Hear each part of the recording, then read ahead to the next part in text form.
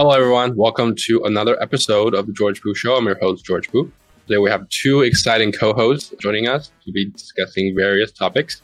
As usual, your co-host, Soham, is here. What's up, Soham? Hi, guys. Nice to talk to everybody again. And, Scott Tomlinson from Choir, who's in our episode 16. I'm great to have Scott today on the panel as well. Hey, Scott, how's it going? Hey, George. It's awesome to be back. Thank you for the invite. Awesome. So yeah, Scott, I know it's been a couple weeks since we chatted about Choir. It was very exciting a couple weeks back. Can you give us a little more updates about what's been going on with Choir? I'm sure our audience all want to know. Yeah. No, it's been fantastic, right? I mean, we hit some really strange macroeconomic times, but, Choir is sitting here on top of what everyone is focused on, right? Sustainable energy and how we can use less of it to accommodate more of us. And so not only have we added our Canadian team, George, as you know, and expanding up there, we've actually had a lot of strategic interest for embedding the technology and API into things that fit into the home, from the solar to the circuit panel to battery, PV, and EV, right down to even things that will drive us to then kind of work in the industrial space and hopefully get to that 15 to 20% savings across the board. So it's been really exciting. The interest from people wanting to work with us, investors, and so forth is just really something I didn't expect for, again, given the macroeconomic times.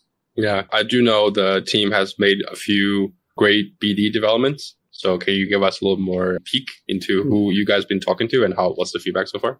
Yeah, no, one of the best is with whattime.org, which I think is becoming a standard for everyone to know, right? You can get historical data based on power and energy, but you can really look 72 plus hours out to see, for example, where LA is going to have some issues, where we have blackouts, brownouts, where it'll be difficult to supply energy. And that's most important to us because then we can predict load balancing for clients, right? Are you going to move vehicle to grid, vehicle to car, vehicle to et cetera? And so that's one of the best. I love that group. They're non-for-profit. So, fantastic to have that mission aligned. But that also brings us then to the vehicle to grid. And we're really excited about two, right? From Mehta Energy, got introduced to them from investment over in Japan with the team there and with TEPCO. And they're really doing great on vehicle to XX. So integrating with them is going to be key. We're going to see a lot of expansion there. We have opportunities that will relate to some large names within the electric vehicle side. And then also a smart car, smartcar.com. They have the APIs that relate to all of our cars. And so integrating in with them, I mean, it's key. It's pretty fantastic. I think the car, number one thing in the future is probably not transport, right? It's probably a moving battery, and it can go to our grid for everything we need. Exciting space. Yeah, that's amazing. And I know, Soham, you also do a lot of research in ESG in your work, right? I think you told me. Mm-hmm. Yeah, like for me, the way we kind of do it. So, Scott, I'm not sure how much you know, but I work in management consulting at one of the big four. And in my team, finance transformation, one of the big things we're trying to do is just for a lot of companies that kind of want to shift their reporting towards more ESG kind of stuff, we kind of help implement and build out the system in terms of, how you should do it, the whole project plan for it and everything like that. And sometimes we kind of go all the way and help them with the actual implementation as well. So the ESG space is definitely something I think is going to be one of the biggest key drivers for a lot of companies in the future, and something like Choir seems very exciting because I believe from listening to your podcast, Scott, that's something you guys focusing on as well, right? That ESG reporting part to be able to be audited. It is. The idea behind it, Tom, was that if we were understanding the data that drove energy use, emissions, and other things related to ESG, that data then on a daily basis can really give an output for what typically people just report at the end of the year. So why not be able to log in? We know the data is auditable. It's not something that we've traditionally seen. I think, as you know, a lot of ESG can be kind of manipulated over the past few years, right, to kind of meet what somebody wants to put out. In this way, it's kind of traceable. They got to show it, right? And if we take, for example, a grocery store, their reporting from one store and then one even 5 miles away is drastically different, right? Based on where the goods come from on the shelves, how people get to it, if you're at a Subway versus Drive. So those things we want to take into account and have ESG reporting at that granular level. And I think it has to be a startup to work with the big four, like you're saying, because we're kind of agnostic, and that's kind of cool.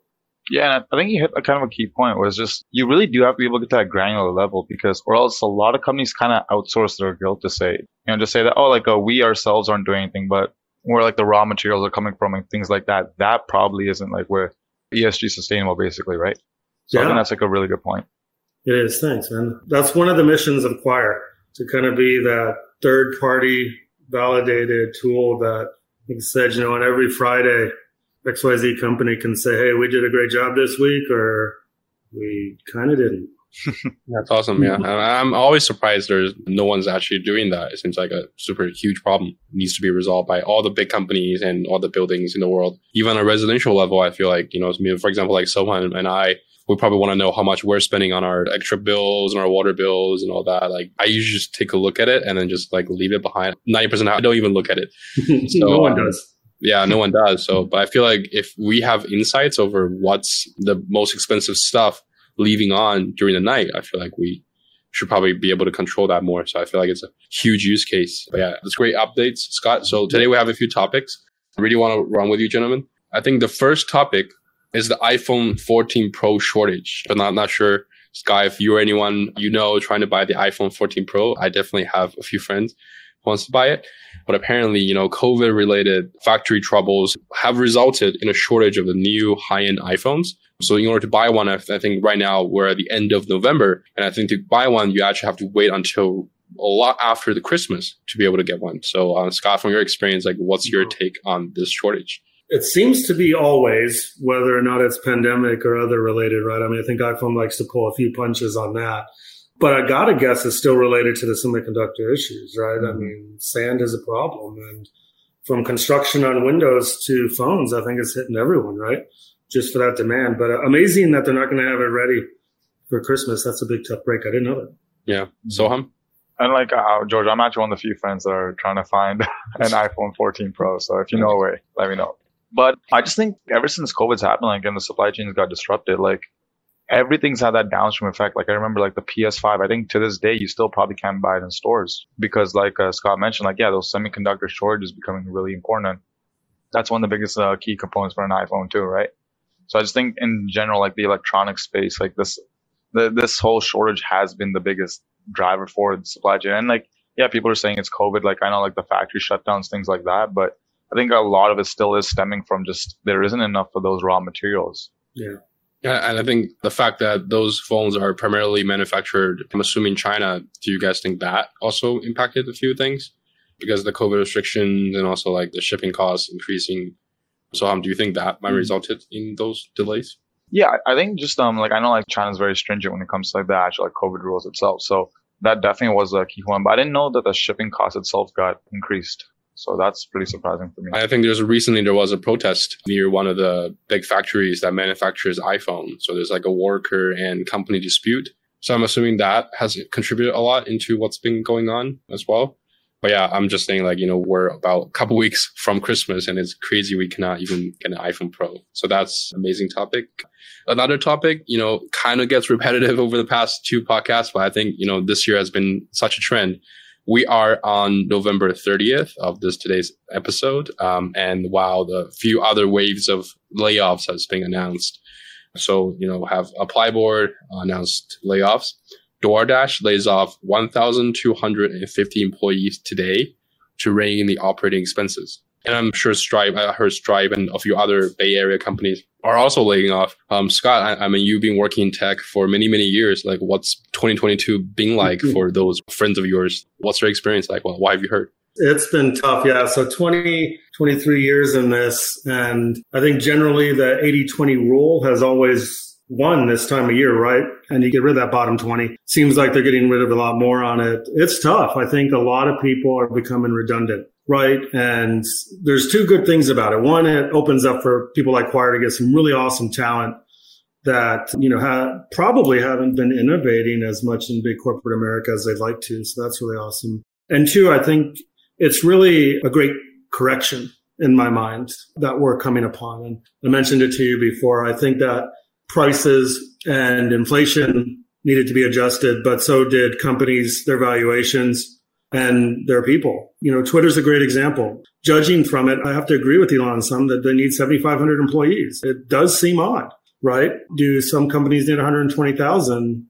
I highly doubt it. So I think they messed up, and I hope their management becomes more lean and mean to be honest, and we wouldn't go through these cycles. You constantly try to hire A and B++ players, you're going to be okay. But it's a lot. I think we're in for quite a next few quarters.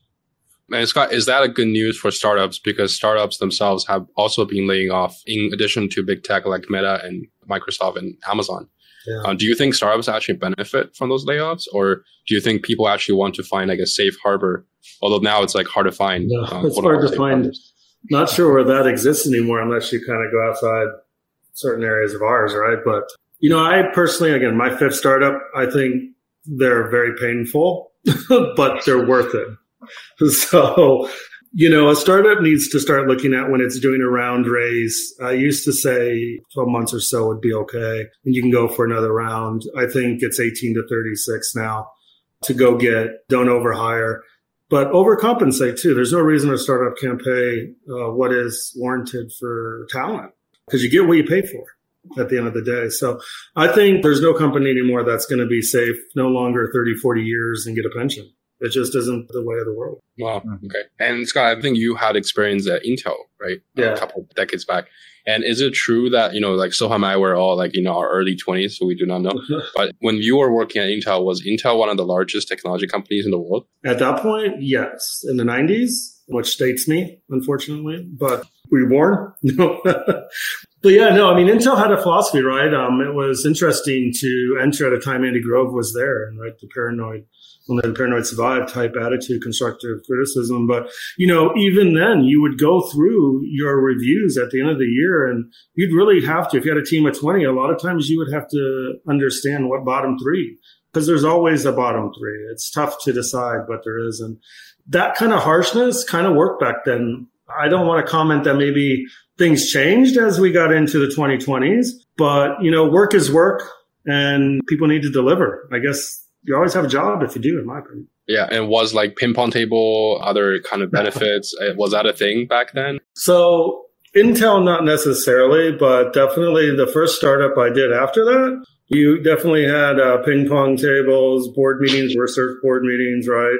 Bloody Mary Mondays, things like that. But I love that on startup culture, though. I hope that never goes away. I think it makes people very proud to work where they're at and feel like a work prison. I agree. And I feel like, Scott, like many people say today's talent problem is actually a competition problem. Everyone's bidding higher to get the best talent. And that somehow has inflated the actual wages of what tech workers' actual wage might be. Did you see that problem when you just started out in tech before all the 2020s? Was that an issue back then?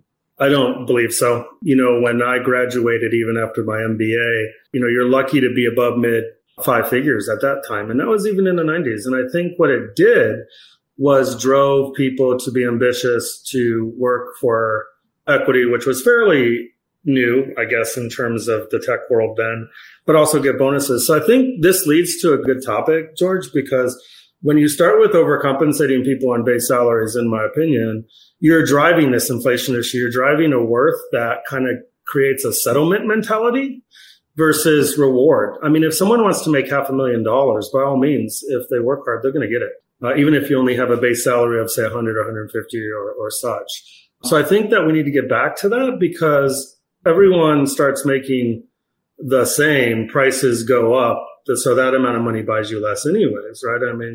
Pure economics. I'm sure some would disagree with me on that, but I think reward is better. And I love the structure that tech had on bonus and structure and compensation, right? And Intel was great at it, right? You had your personal, and then you had your company, and then you had your profit sharing, and you were able to actually partake in all of everyone's success. And that was an exciting thing. And I think that's also what startups can do. Yeah. So, what do you think? I think Scott kind of hit one point that I really liked was that idea that profit sharing has become a less and less component of things. And it's become a lot more just, like your base salary itself. Like a lot of people negotiate the higher base salary. People don't want the stock-based compensation. They get it. The moment it's vested, they sell out of it. Like you kind of like lost a lot of the people that had like that same alignment with the company itself, right? And that's where I think a lot of people just started, leaving firms, things like that. And it kind of started escalating a little bit. Yeah. And I think some people might think, we're engineers or we're product managers. We're not like salespeople. Why do you quote unquote humiliate us with the incentive structure? Like, Sky, is that what you're seeing? Like, because most people think it probably is for salespeople. I mean, it's funny. I mean, everyone is interdependent, right? I mean, salespeople are, and I was one for a long time, right? They're the necessary evil. Probably some of the most hated people in the company because they're promising things engineers can't deliver. But if sales happen, everyone wins. If sales don't happen, the company won't exist, pure and simple. So I think getting engineers excited about working with the client and being tied to the success of individual sales teams is awesome. I mean, it really drives cohesion. And I guess that would also bring me then to, I don't know if you're going to bring it up, but remote versus office, got to have a hybrid. I think that that's really harming us somewhat for that feel of team and that feel of all-in profitability. Yeah. I think that was something we were actually just like talking about last week was just, it feels like even for me, like I work hybrid. The times when I'm in the office, like, I feel like a nice camaraderie with the team. But if you're working solely from home, you're kind of siloing yourself. Like, it's just the work itself. That's all that really is keeping you at the company, right? Yeah. I think that really creates like a divide almost. If you think about it, like before pandemic, when I was at my last startup, it was World Cup time. And we would absolutely, when the teams were playing, you'd take a break at 1 to 3 to go watch it together and head down. And there's nothing wrong. You can go back and work.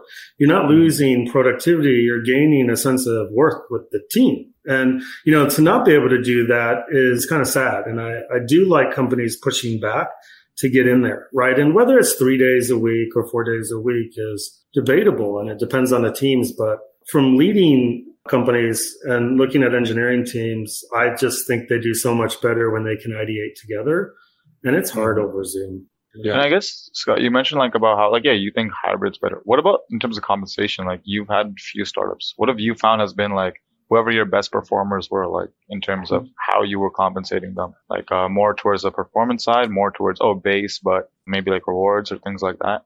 Yeah, so I think you have to adhere to, on the base side, get a neutral party to tell you the range, right? And I know a lot of states like California are moving to now have to share it with everyone, which is great. That's perfect. But I think you stay in that range with people. But I always approached it that what was their need and what was hitting them the hardest. So generally what I saw was a lot of younger people, if you said, hey, do well, I'm going to give you that same amount of stock, at the current price of it, and they would take it. But, people maybe in their 30s or 40s who have kids in school or moving into college, bonus cash or other compensation is obviously more valuable because they got to de-risk. So I believe you should leave the structure up to individuals. They can't go outside of it from a base standpoint, but I believe they can go to the moon and back on everything else, right? And that drive that incentive. But generally, if you leave it to individuals, they're going to be more happy anyways. And honestly, they can't complain if something goes wrong. That's cool. Yeah. And Scott, I want to ask a follow-up question, which is like to hiring.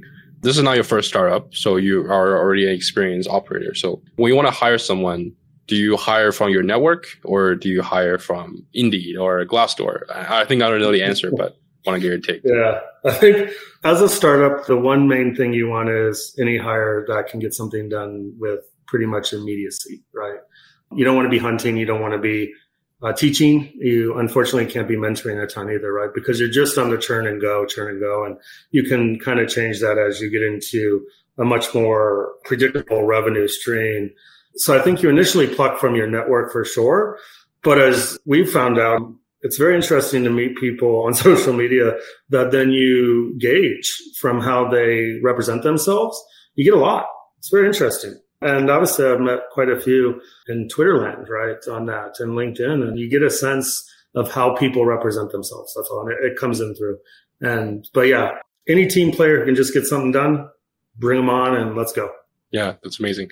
I just always find, in terms of hiring, I totally agree with you on that. In terms of like your experience at Intel, I just felt it's amazing to feel like the changing in the paradigms in tech. Like Intel used to be the largest tech company in the world.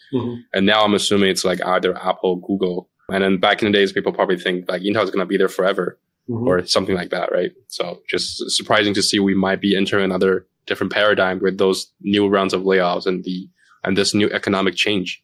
We might be, but I will say this.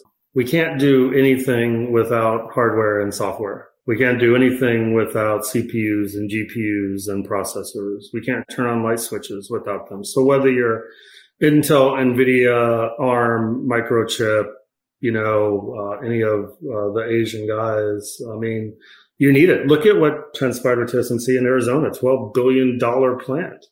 So I guess I'd say Intel is not going anywhere. It might become part of a commodity in terms of chips. But when we start looking at next generation quantum computing, which is coming, we're going to need these guys. And I would never count them out. Personally, I think some of the bigger guys like Apple are a little overvalued, to be honest. But that's my opinion. Because let's put it this way. How about I'll pose this question back to you and so on. If Intel disappeared, would it impact your life more or less than if, say, Apple disappeared? I think like just with like the way ARM processors are coming out now, like I know Apple has a new M1 chip and I'm kind of mainly on Mac as well. Mm-hmm. And like I have almost everything Apple. So I think it would still be Apple that would affect my life a little bit more, just because even like Intel chips itself, I see like Windows with their SQ2 chip and things like that. They're starting to kind of compete with Intel itself for performance. They are. Yeah. I'm thinking Intel will probably cause more impact to me. Yeah. I mean, my MacBook, I'm using an old MacBook, so I still use an Intel chip. And I feel like maybe the chip in my TV, the chip in my like other hardware, the chip in like the smart fridges, even like the robot cleaning the floor, those probably Intel chips. Or I don't think there are that many companies that produce Actually, it. how about the one you're missing, George and Soham, the most? One of the biggest things Intel powers is the servers that run everything you're using. So we wouldn't have that. So your kind of app store on your phone might kind of go away. Your social media might go away. Your satellites might go away. So that's where I'm kind of saying, hey, there's some things there. But I'm an Intel alumni, so I'm always going to be preaching. But people forget what powers the items they use every day versus the items they use. Yeah, that's a really good point. I forgot about all the infrastructure that Intel has like built just in the background, right? That's kind of makes everything we do possible. Yep. Yeah. Does that empower like AWS and Google Cloud, Scott? I don't even know. Positive, a lot of it does, and I'm sure NVIDIA GPUs do as well. So, wow. A mix between both of them is essential, honestly. But what I love is you're seeing now a plethora of new semiconductor startups coming up, and it's pretty amazing to watch and see, right? Like photonics, is going to hit back on Moore's law. Right. And people thought maybe we hit the end of Moore's law, but no, we haven't. And things like that will be amazing to see. Photonics, I mean, that's insane. We're hitting Star Trek time, right? You guys will see some really cool stuff in your lifetime, I think, with that. So, every time we think we have it all, we don't, right? It's kind of amazing to see. Yeah, that's crazy. Definitely interesting stories. I would love to definitely hear more from that very soon. So yeah, I do want to switch a little bit topic into the big news of the week or the day. So today, the front page of Wall Street Journal has that the yields on longer term US treasuries have fallen further below to those on the short term bonds than any time in decades. And it is a sign that investor thinks that Federal Reserve is close to winning its inflation battle, regardless the cost to economic activity. And also just to add a little bit, a scenario in which a short term yield exceeds a long term yield is known on Wall Street as an inverted yield curve. And it's often seen as a red flag that inflation is looming. So I want to go to you first. What do you think about this recent development that just happened? Yeah, sure. Maybe I'll take one step back, kind of just explain what that means, what like all the yields mean. Usually like a short-term yield would be like anything like from 3 months to 1 or 2 years. And what that means is basically if I'm going to borrow something in these next 2 years, how much do I have to be compensated for me to be able to loan you out the money? And the same thing is for long-term yields, right? Like, which would be like 5 to 10 years. And for something like that, right? Like, how much should I be compensated to give you money? And in common sense, like if I'm giving you money for a longer period of time, I don't know all the things that can happen there, right? Like 10 years is a lot longer. You can't project everything out. So usually that's riskier. So that means that you need a higher yield when you're going for something that's like 5 or 10 years. So in this situation, when people are saying that, hey, I would rather give you money and you can pay me back in the next 10 years, that's just kind of like saying that a lot of investors are indicating that they're scared in the near term if the people they're giving the money out to will be able to pay back or not. So these lenders now are thinking, hey, maybe I want to focus more on the long term. And that kind of is like a big reason for a recession, is just because it's showing like fear from like lenders, from investors, that I don't really want to give my money out. They kind of want to just like pocket it themselves. And if they give the money out, they just want to give whoever they give it to like a longer timetable to pay it back, just so that like anything that happens in the short term doesn't really get affected for where they like invest their money or who they lend it to. I see. Interesting. And I do remember the last time that the inverted yield curve happened was near the August of 2019. I still remember reading that news back in days and was like, oh, the economy looks to be fine. And then obviously a couple of months after, something nobody has predicted happened. So Scott, what's your thoughts about the inverted yield curve? What's your experience with it? No, spot on with the definitions, right? I mean, so I've been through a few more, I guess, than you guys. It seems to be always cyclical in nature. But I'll say two things. One is it's always great in an inverted yield curve to start a company. It's a little hard early on because for the short term, some investor cash actually is smarter to put into bonds. It's a higher return.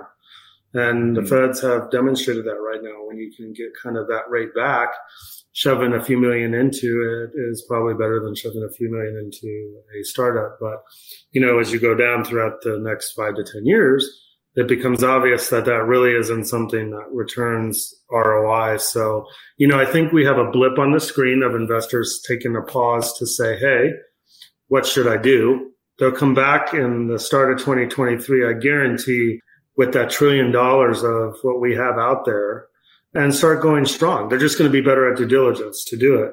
But on the inflation side, I personally hope the feds are nearing their completion of these interest rate hikes. My concern on it more is for the consumer and that we avoid people unable to pay their credit cards and their home loans, which many have are variable, right? So a big test, I think, for the U.S. is if in February credit card delinquencies stay the same, because we know that a lot of people are going to use them this holiday season. And will they be able to pay those minimums or pay them down? I think that's going to be a big stress test. And the feds are going to see how that goes. But my guess is it's going to slow quite a bit. And hopefully, if I'm wrong, I'll come back on and eat some crow. But hopefully Jerome kind of is listening to the market right now, because it's interesting. Depending on who you talk to, what inflation's hitting, right? It always hits mid to lower, much harsher than anything else. And credit cards are the biggest sign of that. Right. Yeah, what's kind of crazy is, I don't know if you guys saw for like Black Friday, Cyber Monday, we hit another record this year from like last year. So even with all the inflation coming, like people are still spending, like consumer spending is at its highest point still. Yeah, really Cyber Monday was what, $11 billion in the US? Something crazy like that. Yeah, exactly. It's amazing to me, given that there were some polls that had 70% of people saying they were going to spend less. That's why I'm concerned on the credit card usage, to be honest. Yeah, right. I mean, I am seeing news that there are many like empty stores, like Best Buys, or some YouTube videos about those stores actually, and news articles about those stores being empty and less like populated during Black Fridays. But then I guess, do people just shop online instead? I'm not sure what happened. Yeah, I'll tell you, the Thousand Oaks Mall, you cannot find a parking space. So clearly LA suburbs are doing just fine. But we're an anomaly in California anyways, right, George? So. Right. So, yep, that makes sense. So, but by the way, what do you think of the Fed going to be slowing down in terms of raising rates? I think today that was a big item as well that broke in the afternoon. I think Scott was alluding to this like a little bit earlier. Just about, I think it's important to start slowing down rates at one point, because the people that are going to get hit the most if we keep continuing these hikes aren't going to be people that already were like downside protected. It's going to be people that have their mortgage and like have like credit card debt where they just tried spending a lot on Christmas, things like that, right? So I think it's good news. And overall, in terms like for the overall economy, I think that stems that, again, saying that, we think we're hitting like the peak of inflation, which I really do hope so. So overall, I do think that's like something good. Like it's one of the few good notes that's come out for the economy so far. Okay, great. Awesome. So I think next topic, I think today we want to keep it short. So I do want to go to an interesting topic, essentially regarding to Pipe. I'm not sure if Sky, you've heard of the startup, Pipe.com. So, okay. It's an alternative financing startup that has raised over $350 million over the past couple of years. And it's a relatively new startup. So I think last week, TechCrunch ran an article, essentially the founder, Harry Hurst, essentially announcing the departure of their core 3 co-founders from the team. And it raises a lot of questions because they were basically, and I mentioned in last week's podcast as well, I was telling Soham, I think it's weird because the 3 co-founders suddenly left all of a sudden at the same time. And they say, okay, we need to start finding new leadership. So if you remember, I was telling you, I was feeling it to be really weird. And that's actually just like about a week ago. So since then, there's some new development happened. Essentially, they have a board that basically consists of mainly their co-founders. The only outside board member is Peter Ankerson, which is a general partner at Fen Capital, who himself had became VC just 3 years ago, according to TechCrunch. And then Hearst, which is the CEO, and fellow founders, Josh Mango and Zhang, are the only other directors on the board. And it seems like there are people familiar with the situation has been saying that Pipe has made roughly $80 million in loans to one or several crypto mining companies that has since gone out of business. And the $80 million is believed to have been completely written off. Said individuals familiar with the matter, quote unquote. Scott, I want to come to you first. I think a couple weeks ago, we were talking about founder having too much power and VCs becoming too much toxic. So what are your first thoughts? Definitely interesting how they would have gotten into that amount of lending with crypto, for sure. I think everyone rode that wave, and we're going to see, again, with the great correction, especially FTX, hopefully some changes. But it's interesting. I mean, seeing the investors in the pipe, people like Shopify, Slack, right, Tribe Capital, Raptor, et cetera, it looks to have not them driving to be on the board themselves is, to me, a red flag anyways. So as George, you know, I'm a big fan of a company having more independent directors at the start than having friendly fire. And it doesn't mean that they're not on your side. It means that they're objective to what you're doing and there is an oversight to it. And I believe that should be mandatory even for young companies or non-public companies. It is ridiculous to have all founders on the board. Really, you should just probably have one, the CEO, whichever one that is designated, probably have general counsel, which generally isn't a founder, right? And then have independent board members. So as you know, Acquire has myself, and then we have two independent. We're going to be adding one for the investor. We're going to be adding one more independent. And that's just an amazing way to control this narrative that's going on. But to have a sudden departure like that, I have to look into it more on just 80 million. That's peanuts compared to SBF. So they got lucky, right? But that's amazing to see. That's a lot of wasted capital, especially if it lives by the product it preaches, because it is a necessary tool for startups, especially. Yeah. I'm surprised that they raised $200+ million without anyone on the board. What were the VCs thinking? Like, what happened? Just like, it's so rare for that to be happening, Scott.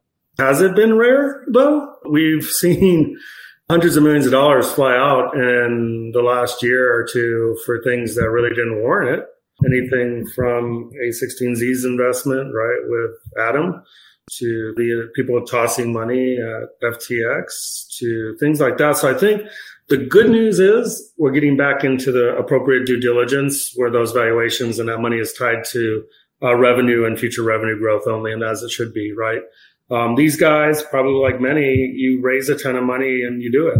But think about it this way. If you're a bank and you're raising capital, you could end up in a situation where I believe like Carvana has ended up, right?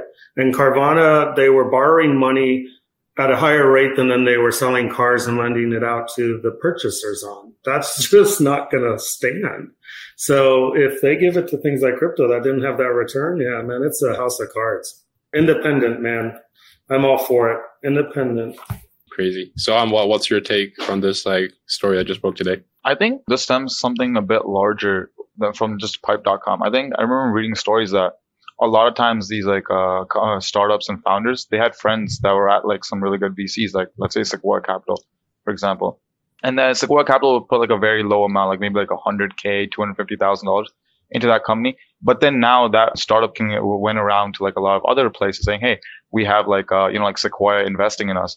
And that started like bootstrapping, and you can see like that snowball effect that got. Listen, I think Pipe might be one of those, seeing how like Shopify and a lot of these other people that invested in them didn't want to make any fight for just like going onto the board, right? I think that might be like a key indicator. And we're starting to see things like, like Pipe.com, FTX, all this stuff that's starting to maybe unravel a little bit from the lack of due diligence that was done during the COVID times. Yeah. FOMO is very real in the startup world. Mm-hmm. But like, isn't Uber full of board members? I'm just like confused. Like they raise Series A, they have a board member. They raise like C, they have a board member. Like what happened to those days, Scott? Like are we just in a different time? Different time. Yeah. I think the other thing on it though is there's so many startups compared to 20, 30 years ago. You're kind of razor thin. I mean, how many boards can you sit on too, right? So that's probably the problem. I guess sometimes the investor on the board is problematic. Let's not get it wrong. They're not exactly always helpful. Some are great, right, and strategic and going, and some just aren't. They're just there to toss money at you. And if an investor is not going to be there to get you deals and get you traction, then they probably shouldn't be on the board. But I think always independent is. I would rather have an investor help pick an independent board member than the other way around, right? Mm-hmm. Mm-hmm. And are independent members like that really that independent? I mean, what's your thoughts? Like, if they're recommended by a VC, then are they really independent? It's kind of my thoughts. Independent enough that I guess at least they're not getting paid by the VC. How about that? Right. There's at least a little paper between them. Okay. Yeah, but I guess there could be a few favors owed or something like that. Yeah. But generally, those companies do really well. I mean, most public companies, that's how they operate. And I think we should admire that.